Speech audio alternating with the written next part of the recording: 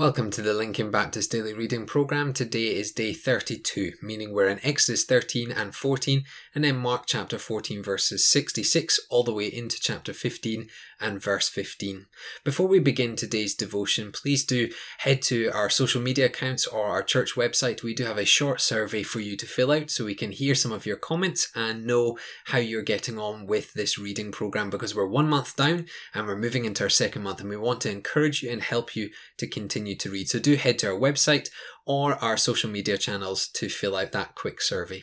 Well, let's head into our Old Testament passage. The people are now out of Egypt, and we read that they're heading for a promised land, one that the Lord swore to their forefathers that he would give them. It would be a land like no other. It would have a bountiful blessings flowing from it, and the people would live in peace. It is interesting to read that rather than take the direct route to this promised land, God took them the long way.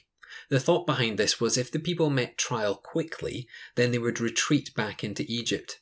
A good reminder to us that sometimes God needs to take us the long way round so that we might remain faithful to him. God was with his people through a pillar of cloud and fire, and they were giving everything to believe that the Lord would protect them. Yet the first sign of trouble from Pharaoh and his army, they begin to panic. In chapter 14 and verse 11, we read of their complaints. It would have been better to leave us in Egypt under Pharaoh than have us die by his hand in battle. Notice their complete disregard to God being with them.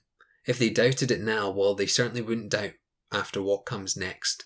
The Red Sea stops them from escaping, yet the Creator God, the one whom creation itself obeys, was on their side.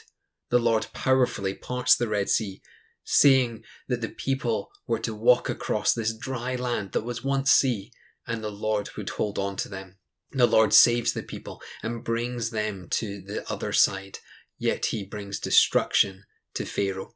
Today, consider where God is taking you. Does it feel like the long way round? I would encourage you to look up and see where God is. Know his presence, see his power, and be confident that the Lord is in control. He will keep you on this journey, and he will bring you to where he wants you. Let's head into our New Testament reading, and we continue in Mark's Gospel. Jesus has gone before the religious leaders. Now he goes before the political leaders of the time. And before we get to that, we have the troubling matter of Peter. Jesus had told Peter that he would end up denying his Lord 3 times before Jesus was sentenced to death. Peter was having none of it and almost laughed off such a comment. Yet in these latter verses of chapter 14, that's exactly what happens. 3 times Peter was seen to either know Jesus or be one of the groups that had followed him, and on all 3 occasions Peter frantically denies ever knowing this man they call Jesus. How did a faithful servant like Peter ever get into such a position at this? Well, look back in your Bible to verse 54 of chapter 14. Notice when Jesus was led away, Peter followed at a distance. He wasn't with Jesus. He wasn't close to him, nor was he bold enough to be captured along with him. This physical distance from Jesus then led into a spiritual and emotional distance we read in the latter verses of the chapter. It's really a strong reminder when you are walking apart from Jesus and away from Jesus, you will begin to behave not like your Lord, but like the world that he has saved you from. Back to Jesus.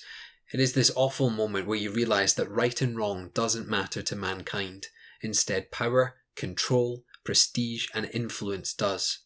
Pilate knew there was no wrong in Jesus, yet he wanted the crowd on his side, so he releases Barabbas. The priests had nothing to truly pin against Jesus, so they had the crowd to get their way, all because of an envy that they had in their hearts toward Jesus. And then we have Barabbas, a murderer who remains silent, hopeful that this innocent man would take his place. Sin really does bring about the wickedness of our hearts. Yet here we also have Jesus, King, Lord, and soon-to-be Saviour, quietly and patiently heading towards the cross to save mankind. When you put Jesus against anyone else, Jesus will always come out on top. He is all-loving, completely sacrificial, and holy in every way. We need to make sure we don't follow political leaders or religious leaders, but Jesus, the only true ruler of all. In being devoted to Jesus, we need to stand strong in times of trial, even if it means persecution. Why? Because he died to set you free. Let's close in prayer. Father, we thank you that we can today read God's word and pray before King Jesus, who died so that we would be set free to live a life to the full. Father, we pray that we won't follow political leaders or religious leaders, but we would follow Jesus with all our hearts. Help us not be like the people in our Exodus reading who doubted at the first sign of danger or first sign of trial. Help us remain faithful and know your presence and know your power as you carry and guide us through this journey. Father, we pray you protect our hearts and make them all for Jesus. We pray in his name. Amen.